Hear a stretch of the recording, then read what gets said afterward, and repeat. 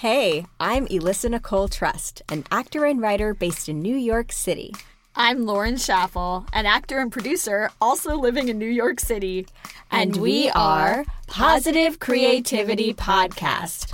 Positive Creativity is a podcast where we speak with artists from all disciplines about how they got their start, what's inspiring them, and how they stay positive in the entertainment industry. We speak with artists based in New York, LA, and beyond. Our goal is to give creative artists a platform to share their experiences and talk about their work. We hope that our listeners will enjoy the insights, stories, and perspectives from a diverse group of artists from all sides of the industry. Thanks for listening.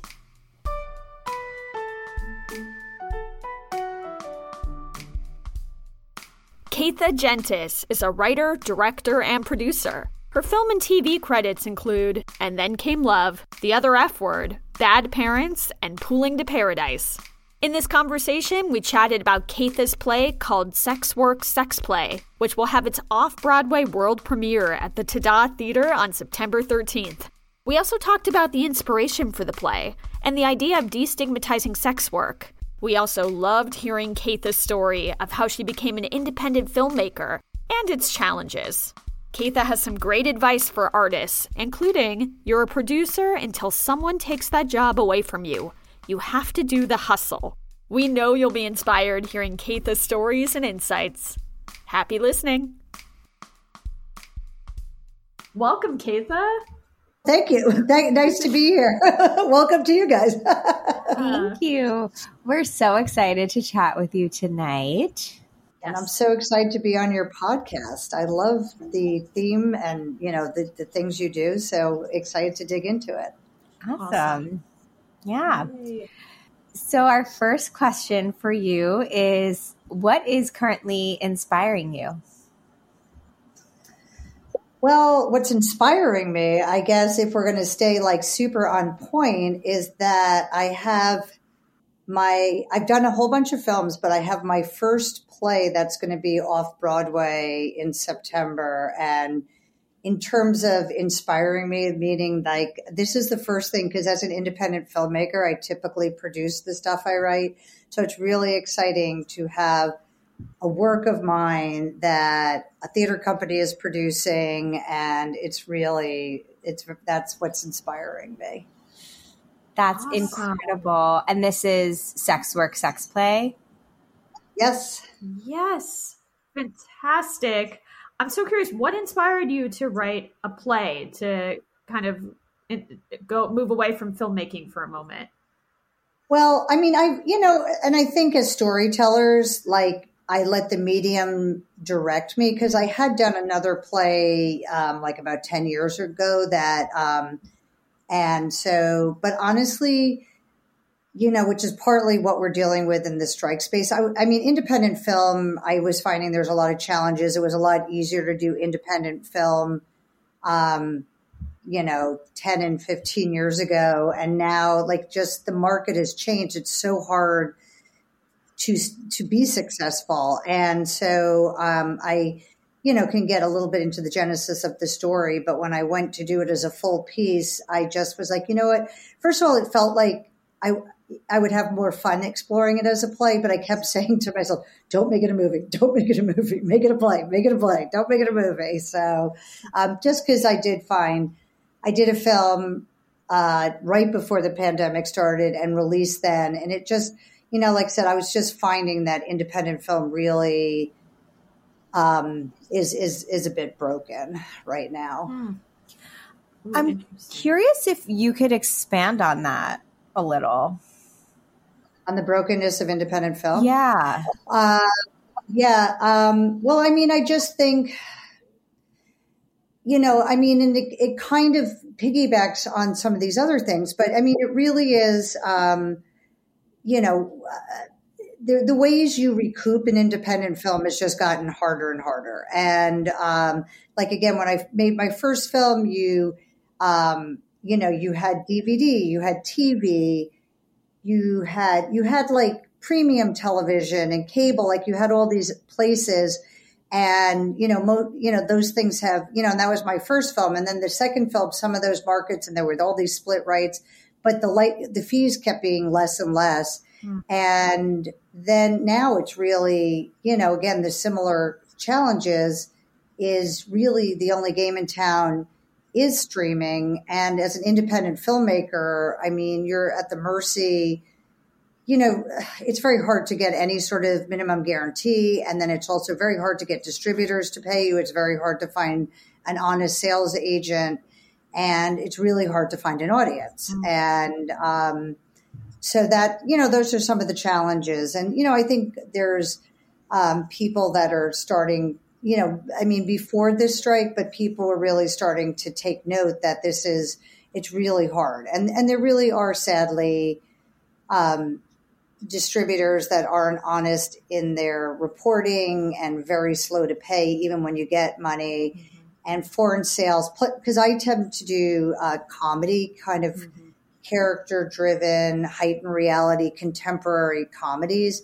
And those are really hard to sell overseas. And that really, my first film was a romantic comedy, and those do well overseas. But, you really start realizing the U.S. is just one market. And, and that's why, you see tentpole movies. That's why things like horror do well, because they don't really rely on cultural expectations and can translate easily. And are more, like action films, they're more of a visual medium than script, like word medium. That makes sense. Yeah. Yeah. It's made me think a lot too, just in the news that's come out in the past couple of days about this interim agreement with the strikes and indie film productions and kind of all the confusion around it, right? It's going to be good. Well, I think it's kind of, I get it because, in the Writers Guild isn't really agreeing to this, but, I think, the Screen Actors Guild wants people to write, but ultimately you're going to be dealing with these distributors that they're in fights with. So they're real. I'm like, kind of like, all right, you have an independent filmmaker signing an agreement. And I guess, was it A24? Like they did agree. But if you're ever going to deal with the streamers, which is where everybody is, you're going to run into this. But I guess they're hoping by the time these movies are made, the strike will be settled. Yeah. Fingers but crossed. it's just hard. I have friends who work in like post-production and other parts, versus the actual filmmakers. And it's before the strike and even after the pandemic, it's really been slowing down because it's just, people are finding it just harder and harder to, pay your investors back. Totally.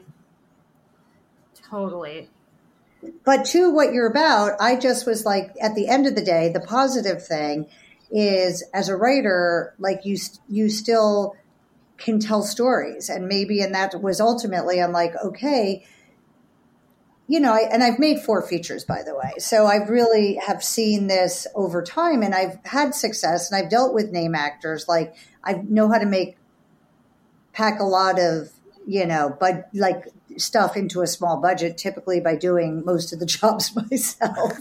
But, I've worked, like I said, I've worked with like people like Janine Garofalo and Judy Gold and, Vanessa Williams and Eartha Kitt. So I'm still in a small budget feature, but at least with some name people. But anyway, I just was like, okay, well, they can't take, I can still be a storyteller.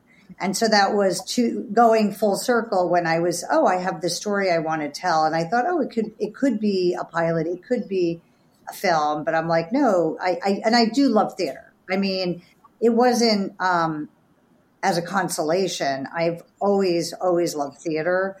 In some ways, I've always been slightly intimidated by playwriting versus screenwriting, but the whole theater experience where you have an audience, where you get to really work much closer with the actors that they, through this rehearsal, they have this discovery. And I do think, while there's not really money in theater, I think I think it's still more noble. And I think since most of the models are nonprofit, is this understanding that it's kind of an art for art's sake kind of medium. So, and it is, a lot of writers go back between those mediums. So it was really, really fun. And again, for me, like, given my background and whatever, I was like, oh, I can be an emerging playwright at this stage, and how exciting that is. Yeah. Yeah, I love what you said about still being able to be a storyteller. I think that is really important. It doesn't matter what's going on with the strike or the pandemic or the industry. If you have a story to tell, nobody can take that away from you. You will find a way to tell it. And yes, as a writer, I think that there's a lot of power in being able to write for different mediums. And something that maybe you will agree with that I feel like I've discovered over the years is that all storytelling is kind of the same. I figured this out when I was teaching a children's book writing class, and I was trying to teach very simply in 20 minutes. There's a beginning, a middle, and an end, a protagonist and an antagonist, and the protagonist has to have a really strong goal. And I was like, oh, it's the same as writing a play. Oh, it's the same as writing a pilot and a film. And it's just, so that was sort of a tangent, but I think it's really nice to know that if you have something to share, that it can find different formats. And I've read a little bit of Sex Work, Sex Play. I haven't read the whole thing, but what I read was very, very impressive. Where'd you find it? I interrupted you. On equity for the EPA. Yeah, that's what I was wondering. Oh, cool. And and I will say you are not an emerging playwright. You are a very, very skilled, like clearly professional playwright. Oh, that's what I meant. I meant like this is my first play off Broadway. Yes. That's what I meant. Yes, fair. But it's so good. And I guess that sort of just brings us to, what inspired you to write on this topic? Well, yeah. So this, and I guess, for what going back, like during the pandemic, and to this theme, which was amazing, is many artists found ways to create art during the pandemic and find audiences. And that was what was so, I think, inspirational about that time, where you saw how different people did that. And so anyway, a friend of mine had a theater company, and he reached out to me, a small theater company. He goes, Caytha, you know what? What I want to do is connect an actor and a playwright, and I'm going to give them prompts, and the playwright is going to write a monologue for that actor. And what I'm going to do is, he called them shorts or whatever, but what he did was the actor would perform the monologue, whatever the setting was, he would send the actor green screen. He said, put the green screen. No, he said, put up, the green screen. I will create a backdrop. So when you do when you record it on Zoom, then I'll drop in the backdrop. And it was, so anyway, he asked me, and I was paired with an actor, and he was doing all these prompts, and he said to the guy, if you could be anything you wanted to, anything or anybody, what would you be? And he jokingly said, a porn star. And, totally as a joke, no. And then it just got me thinking. So I wrote him a monologue that, and again, like I like to put humor into it. So I had this, the setting was a barber shop, and this actually was the inspiration of the play. This does not take place in the play, but I had him at a barber shop, getting super nervous, getting ready for a date. So we don't know anything about this guy. All we know is he's going on a date. He's getting a shave and a haircut, and he's nervous. He's talking about this girl, and he's met her on, a dating app, and looking to find romantic love, and, and how he hasn't made love in, forever, and yada, yada, yada. So then he reveals over the monologue that he's an actor, and then he's like, oh, what have I been in? And then you realize he's a porn actor. So that was the punchline, but to me, as the writer, what inspired it, I was like, you know what? romantic love is as idealized as sex, like in this, especially in, the internet world and the social media world, like romance has been elevated to a very unrealistic level. And then I was saying the same way sex is, at this unrealistic level in pornography. So that was I was like, oh, this little, like a little bit of, that was funny. And I was like, the story isn't done. I kind of wanted to have this male sex worker kind of looking for romantic love. So that was just kind of the challenge. And then I was like, well, what would be the antithesis? So, you need the foil, like, okay, he's idealistic, looking for romantic love. Who's somebody down on love? I'm like, oh, like, like a early 50s divorced mother, like single mom is the person who like basically has given up on love. So, and all my stories ultimately come to a mother at the center because, they talk about the male gaze. I feel like I write from the mother gaze. So all of a sudden I have this divorced mother and I was thinking, okay, I knew so many women how hard it is to date in today's world when everything's a swipe away. And then all of a sudden it's like, okay, we swipe on apps, we swipe on Amazon, and everything was like, seemed very transactional. Then meanwhile, I was like, okay, so I have this mother and then she's got to meet this guy. And I was trying to create this world. And then all of a sudden my ears and eyes are open to this sort of space. And I was with my softball team and we came a crunch of like Gen Z girls who were all giggling and talking about sugar dating.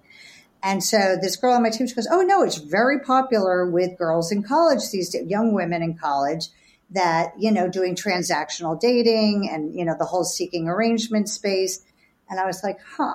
So then I was just like, okay, I wanted to put all of this into kind of a farcical like play about how complicated dating and love and sex and connection is in our very internet pervasive times.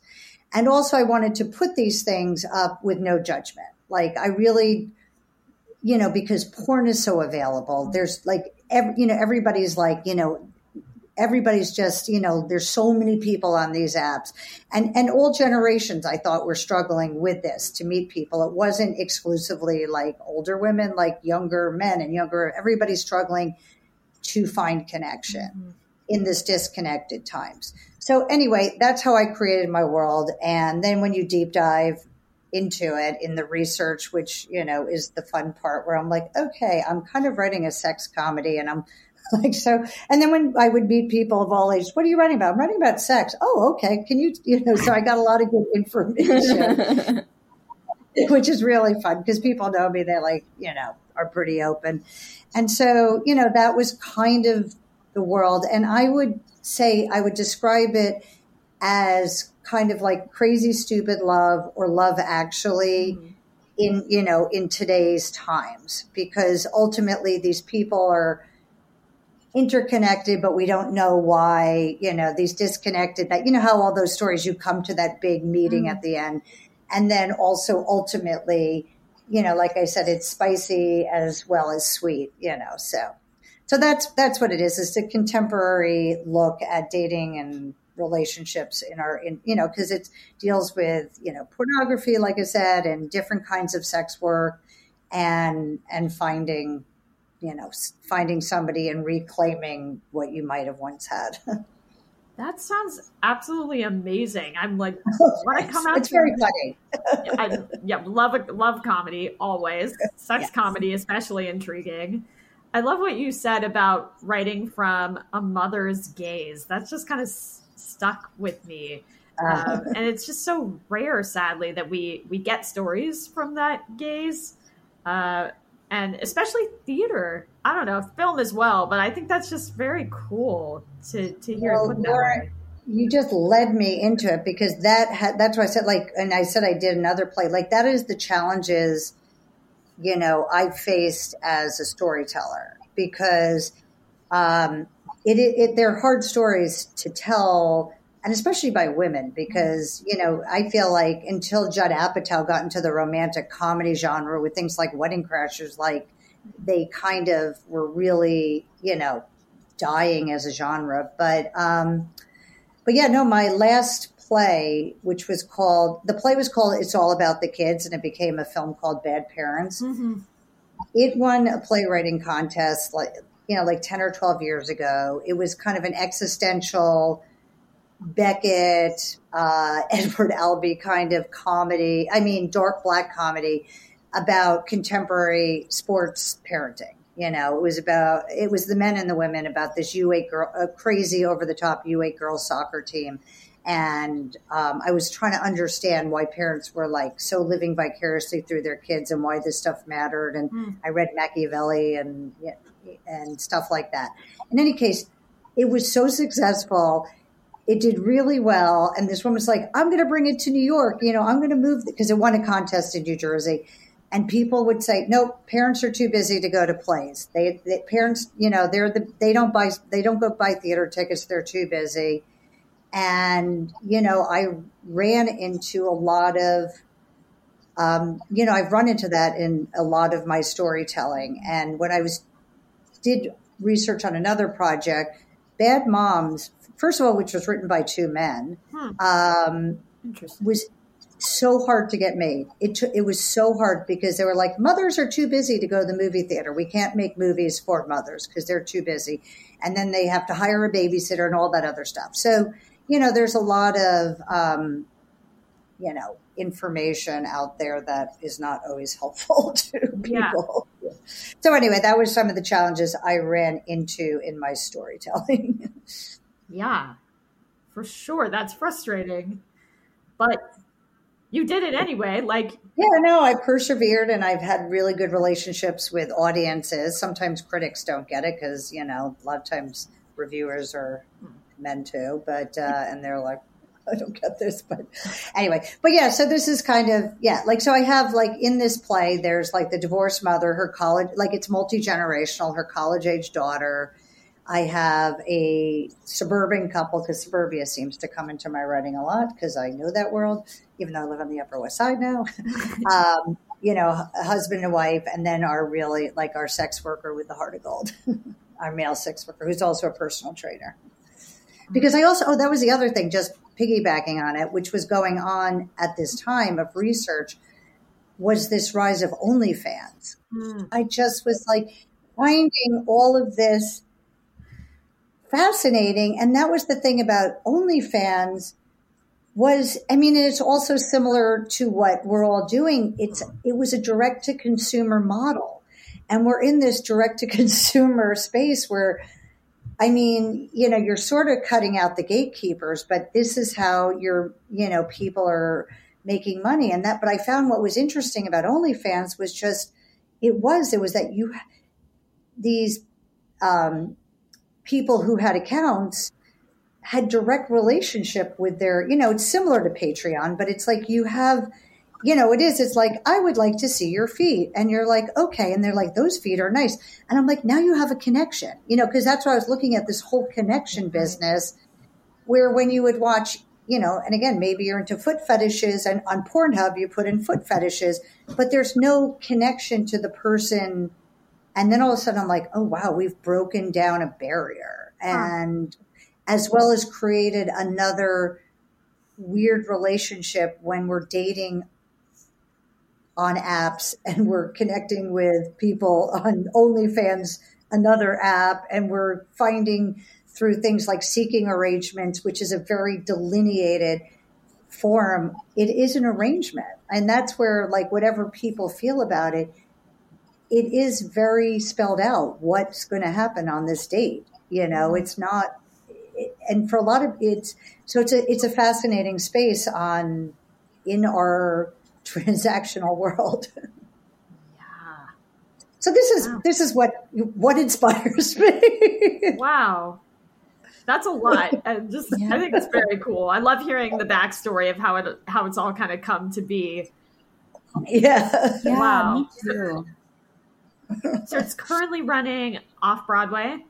Yeah, it'll be off Broadway at the 28th Street Theater, which is a newly branded. Tada is is the place if anybody's done children's theater, but Emerging Artist Theater is producing it. And Emerging Artists for 30 years has been doing these New Work series, which is just a great way for playwrights to get, start developing new works. And for their 30th anniversary, they took 3 plays that came out of their New Work series and are launching them in rep for 2 months. So it'll be September and October at this 28th Street Theater, which is 112, which is like between 5th and 6th. So it's pretty easy to get through subway-wise, which is good. Nice. Yeah, that's incredible. I definitely want to check it out. I think it's so interesting and cool that you're exploring this world through the lens of connection. And something that I'm excited about is being introduced to this world. I think that that's such a cool gift that a writer has. I'll never forget, we had an amazing playwright on our podcast in one of the earlier seasons, Harrison David Rivers, and he talked about introducing audiences to a world, and that once they see and experience this universe, they can't unsee it and unexperience it. And these things that you're talking about, I think it's really exciting to actually, see something that's so well researched and so non-judgmental and so informational, but full of heart and humanity. And yeah, just like I'm really looking forward to being introduced to this space that I don't really, really know anything about. Same. Well, you will at the end, but and it's packed. It's super tight because I feel like I just scratched the surface. But the other thing that was when you talk, like, it was about connection, but what always does feed into like the themes is feminism, because now in our little living in our Barbie world, but but.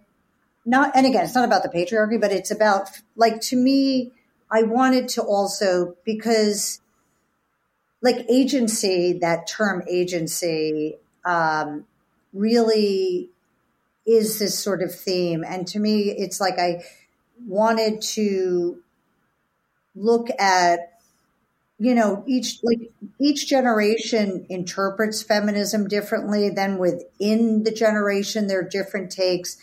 And that was important to me, especially between the mother and the daughter, how they relate to each other, because the mother's Gen X and the daughter's like Gen Z. And again, so that kind of was important to me, especially when we're talking about, being a sugar baby, being somebody that's on OnlyFans, and even in pornography, where there is this whole ethical porn space, and also, people really that are trying to make it legalize porn. I mean, not legalize porn, legalize prostitution. Porn is legal, but from a very feminist lens of this is, on protecting women, and also consent, things that are consensual. And that's why, like, to me, in this seeking arrangement, it is consensual. And so, yeah, we can have judgment and what is, on these things. But at the end of the day, like, it's, is having that kind of control over your body and your choices. Yeah, I think that's really cool that you've through writing this play been able to examine all those different points of view, and that for audience members also to go through that journey, and maybe some of the stigma around it all will be hopefully lifted a little bit, just being able to consider, oh wow, I never considered sugar daddy, and that, or whatever, well, like sugar dating. Sugar dating. Yeah. Oh my God, I'm definitely not Gen Z, as you can tell. I don't terms as we speak. I know you guys are millennials. So. Yes, definitely millennials. I feel like the millennials, Gen X, sort of blend into each other, because I think millennials are like, we were like this kind of cool generation, but then those guys came along. Right, precisely. Yes, we care, but Gen Z seems to care a lot about exactly. Yes. Yes. So anyway, what else? I think that was the first question. No, that's fantastic. I love it. So maybe taking it back in time a little bit, we'd love to hear your story. How did you get into becoming a writer and director and then ultimately filmmaking in your own production company? Yeah, well, going way back, I started writing I loved writing in like elementary school on up. And, I went as an undergrad to Syracuse. I was in the New House program. And then I was like, because I was always a writer. I wasn't like, oh my gosh, I love film. I mean, I always did love theater and I liked movies and stuff.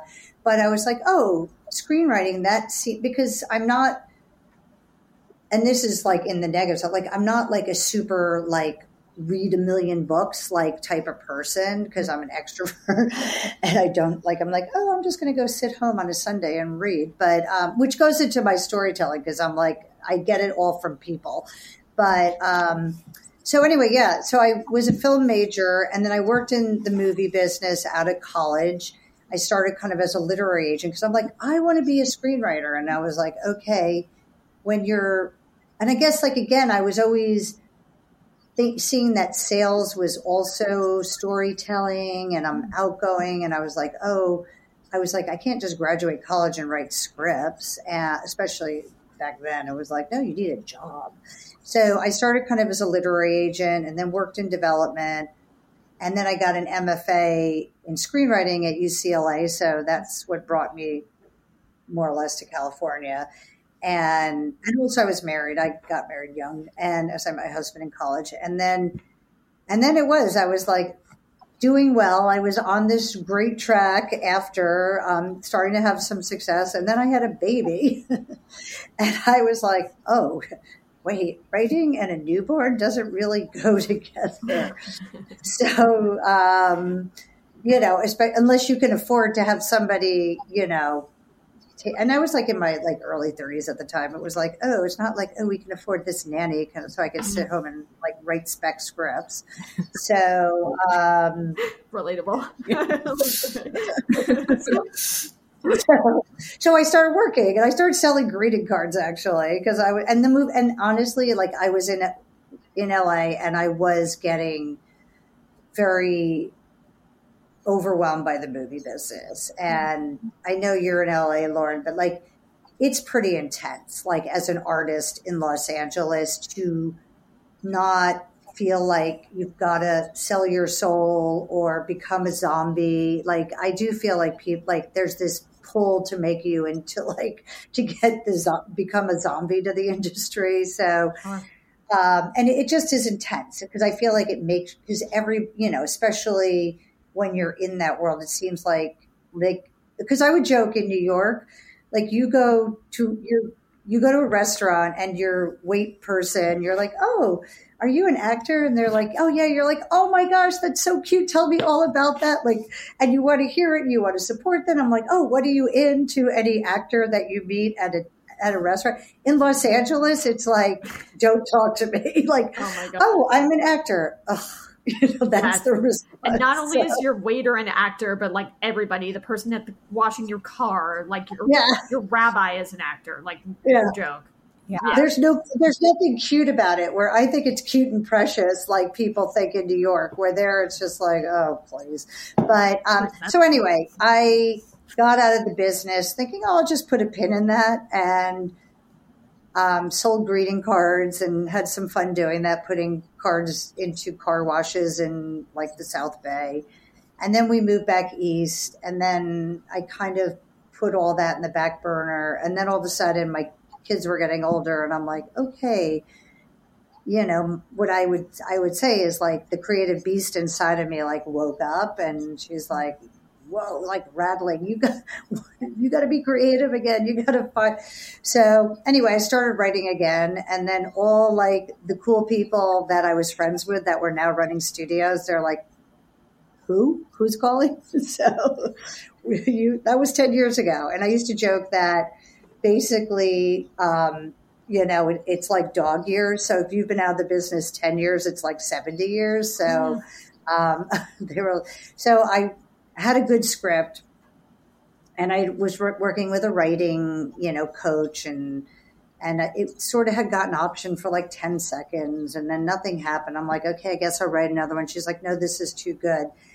And so that was when independent film was like really in its heyday. And I'm like, oh, well, it's good. And again, that was actually Vanessa Williams and Eartha Kitt. It was about a donor-inseminated single mom, and it was a cute little premise and original. And so Vanessa Williams was kind of in between projects, and she's like, oh, I'd love to do this. And her agent's like, well, good luck. We're not going to help you. I'm like, wait. So anyway, even though the script got a recommend from ICM. So anyway, then I everybody in suburbia just knew me as this sort of sports mom, soccer mom. I'm like, I'm making a movie, and kind of pulled it all together. It was like the scariest thing I ever did, and made this film, with Vanessa Williams and Eartha Kitt and Ben Vereen. Like, I was able to pull this really interesting cast, did colorblind casting before it was in vogue. I just thought, oh, Vanessa Williams as a single mom, that's an interesting choice. And we both went to Syracuse. So anyway, made that movie, got a deal with Warner Brothers, in one of their independent divisions. And it did very well. And then I was like, I'm back. And like, nobody cared. So it was a bit of a crash. And then I kept doing it. And like, in all that, like, that's why I say, like, I'm an emerging writer. Like, I mean, I had to deal with Warner Brothers. That play became, everybody's like, you should make it into a movie. I'm like, no, it's a play. They're like, no, it's a movie. I'm like, no, it's a play. We'll invest if it's a movie. Okay. So, and I made that film, and it's been on, every major platform. It was, like, again, it was an angsty mom. People weren't doing that yet. Mm-hmm. And I still, like, I've never had an agent, never had a manager. Nobody ever was like, what are you doing next? So I'm like, kind of that's my journey, but you keep doing it. I did this web series where I ran into other hurdles. So of dealing with empty nesting and turning 50, and people are like, no, we don't talk about that in Hollywood. So snap. Wow. Yeah. I would say this is a very unique story. The fact that you hustled and did all of this on your own is kind of blowing my mind. Usually, like, guests we talk to on this podcast are like, oh yeah, I entered the business, like, eventually found a rep, did something, maybe something didn't happen for a while, then this came, like, but you literally did it on your own through, like, connections, that you made maybe through Syracuse and other people believing in your work. But that just kind of blows. No, I mean, it was pretty much on my own, like, because it was like my mutual friend from suburbia, like, was like, oh, I'm good friends with Vanessa. Do you want, like, it was like not through industry. It was like through backdoor stuff. That's what's so inspiring about it. Like, I think that's absolutely more crazy. Crazy genius. No, I think that that's so inspiring because there are so many roadblocks in this industry in terms of gatekeepers, right? Mm-hmm. And of course, with YouTube and social media, that has definitely changed a lot. But, there are still the gatekeepers, and you were making this work in a time when kind of all of the gatekeepers had kind of all of the power, and yet you still did it. Like Lauren said, like, it's mind blowing. It's so cool. And I mean, how many times have I complained offline to you, Lauren, about not being able to get certain things off the ground because I don't have rep, and how frustrating that is. And I'm right. It's true. But I think that I am not alone in that sentiment. And our listeners hearing that you did all of this and accomplished all of this on your own with no representation and no, like, significant I don't know the word, but like significant backing from a large organization is really, really, really impressive and incredible and inspiring. And definitely makes me want to take a step back and say, why am I putting up roadblocks?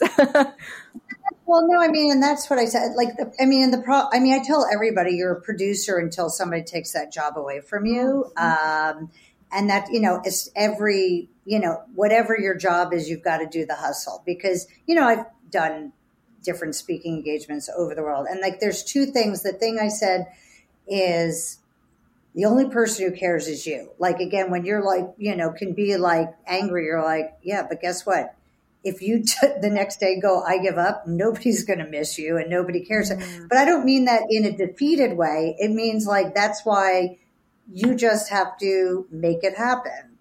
And because and that's what I'm saying is if you have the creative beast inside of you, you have to feed her and find a way. And that's where, like, especially when I talk to, young, I do it too. Like, your iPhone is a camera.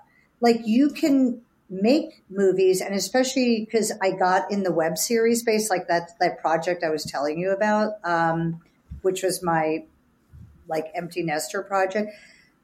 Web series were super popular, and that was this way, and that was very much of your generation, where it was like if you had YouTube, and then did the Amazon thing, which was popular for 10 seconds.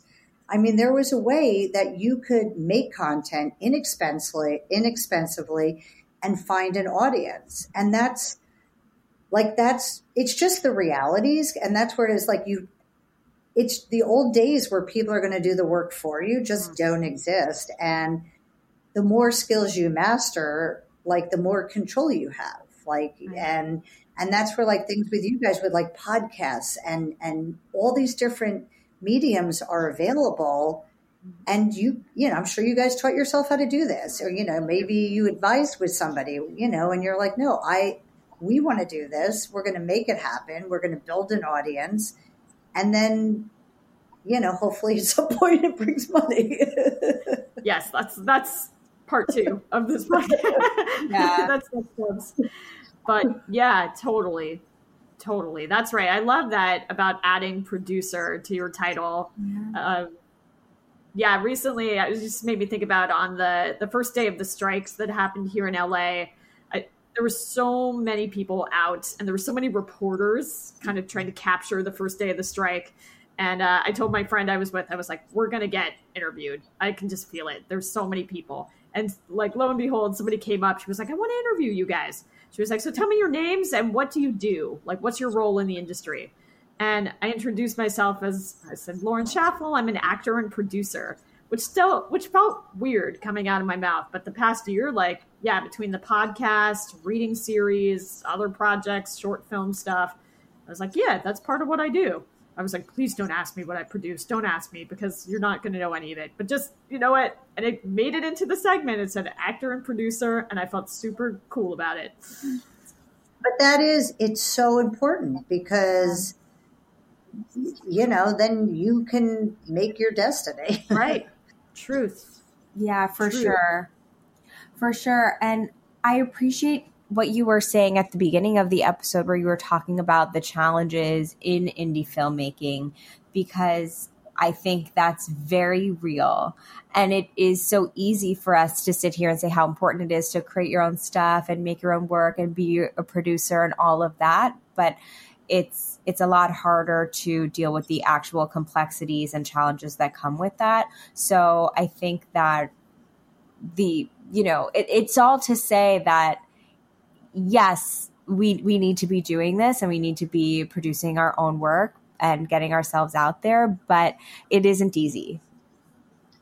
No, and it's not. And I think it's going through some serious growing pains now, but that's where I feel like, yeah, maybe long films, but short films are great ways. And, and there's lots of ways to get it out. And I do think it's really is the research. And that's where what I also say a lot, like the script and everything you do in pre-production, like you only get like you, that's where the hard work happens. It's like, okay, who is the audience and how am I going to reach them? Because I just feel like nobody can make things like just say, oh, it's for like, and that's where like with stand-up comedy, with playwrights, like, okay, who's the audience? How am I going to get them?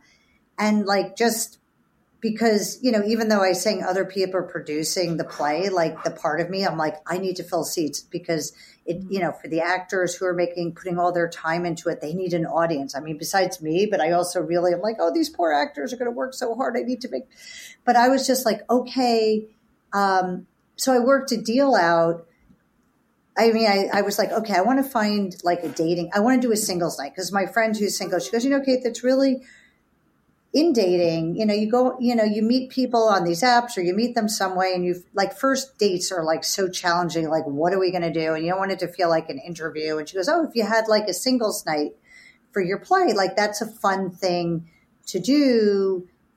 And, you know, then you can go talk about it after. And that gives you something on your date to talk about.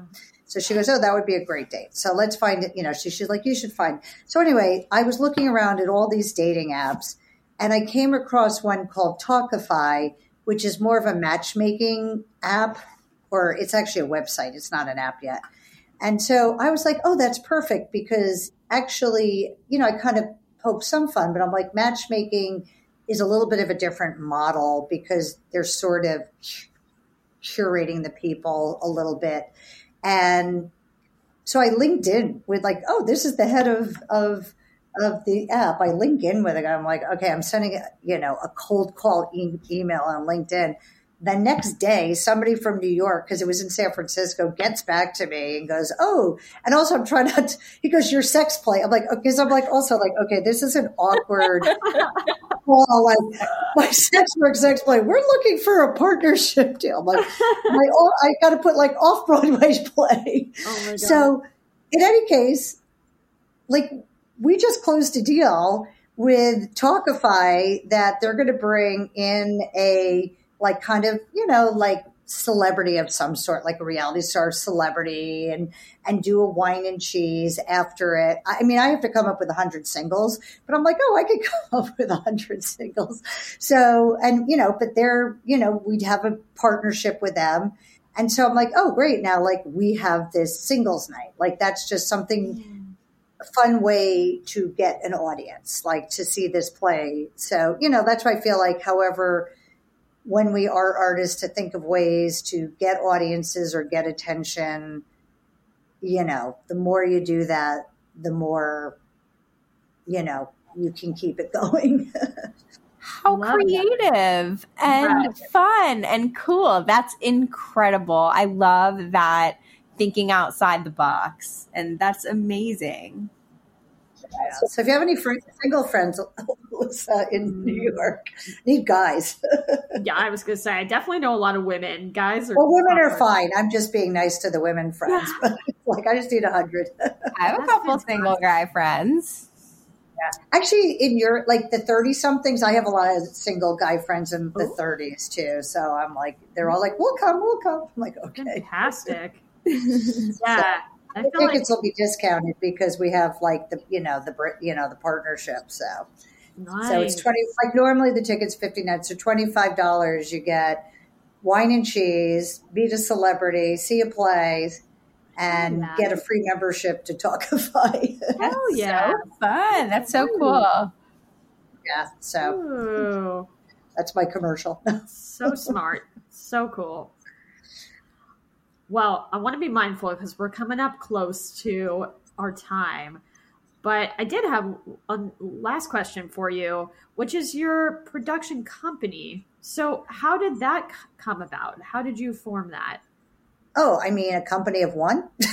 Right. But like, you meant like official title, like how? Well, it's my elementary school. Because like I said, I was very creative in elementary school. So Fox Meadow is my elementary school, so I named it after that. And, you know, it was like you kind of elevate yourself. I'm like, oh, I don't want to just have a Gmail. I want to have like a production company. So, but yeah, I would get all these like, oh, you know, during the pandemic, all your employees that were out, I'm like, I don't have any employees. That's me. When you're doing production, you're hiring people to work on your project. Right. So, and then, of course, every movie needs to be its own LLC anyway. But Gotcha. so, but yeah, so that it's not that exciting a story other than a little bit smoke and mirrors. No, I think that's inspiring for our listeners to hear too, though, because we hear a lot about like, forming a production company. What is that? How do you do it? And I think it's helpful for people to know, hey, it's not actually that complicated. Just you just get an LLC. You do need, like, I mean, it is important to be, to get the LLC, right. whatever that is, partnership, to kind of have some protection and, and then make it a real business. And I think for writing stuff off, in theory, it's better. And then, you have like a small business account and stuff. So. Right. Yes, but no one else. It's just you. You don't have like assistants or people pitching. I sometimes do. Okay. I mean, I've had, and actually, I've had assistants, during project, like when I'm in production and like, so I do have people, and I'm really good at mentoring younger people. Oh my God, now the lights really went out. It's like, for listeners who can't see, Caytha just went in darkness. She's back. I enjoy mentoring younger people. So, I mean, obviously when you're in production, you have a whole staff of people like that. But when you're writing, you're sort of on your own. Right. Yeah. Wow. Fascinating. Cool and inspiring. A friend of mine, we're starting a production company. It's called LMC Productions. People are like, what's LMC? And truthfully, it's Lee's Masterclass, which is where we met through the Barrow Group and a woman named Lee Brock's Masterclass. So nobody needs to know what LMC stands for, only if they ask. Yeah, but I mean, I think you guys have a partnership on this, and having that, like, it is so amazing when you can find a compatible partner, because I've had producing partners on projects, but that it can be, being an entrepreneur is kind of lonely, and it's really nice. And it's also, you're dealing with a lot of rejection always. And it's nice to have somebody, to have a partner. So I applaud the two of you for, on my podcast, when I interview, you can tell me your whole background. You guys met each other. Let's speak that into the universe. Let's make that happen for sure. Yeah, for sure. Yeah, no, I will just say one last thing on this, that I've had other producing partners, and it's made me realize what a dream of a partnership it is. Me and Lauren are. I'm like, oh, it could be like this. Because, Lauren is just an amazing, amazing collaborator, and we work so well together, and we're on season 5 of this podcast, and it's not always like that, as you know. Back at you, girl.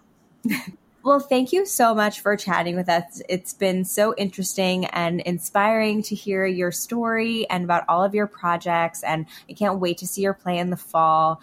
And I just thank you for your time and your stories and insight.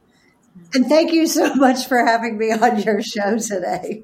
Our pleasure. Everything Alyssa said. It's been so inspiring listening to your stories. So thank you. Thank you so much for listening. We always love hearing from you. You can email us at positivecreativitypodcast@gmail.com and follow us on Instagram at positivecreativitypodcast. And for more info on our guest today, please view the show notes. Join us next time on Positive Creativity Podcast.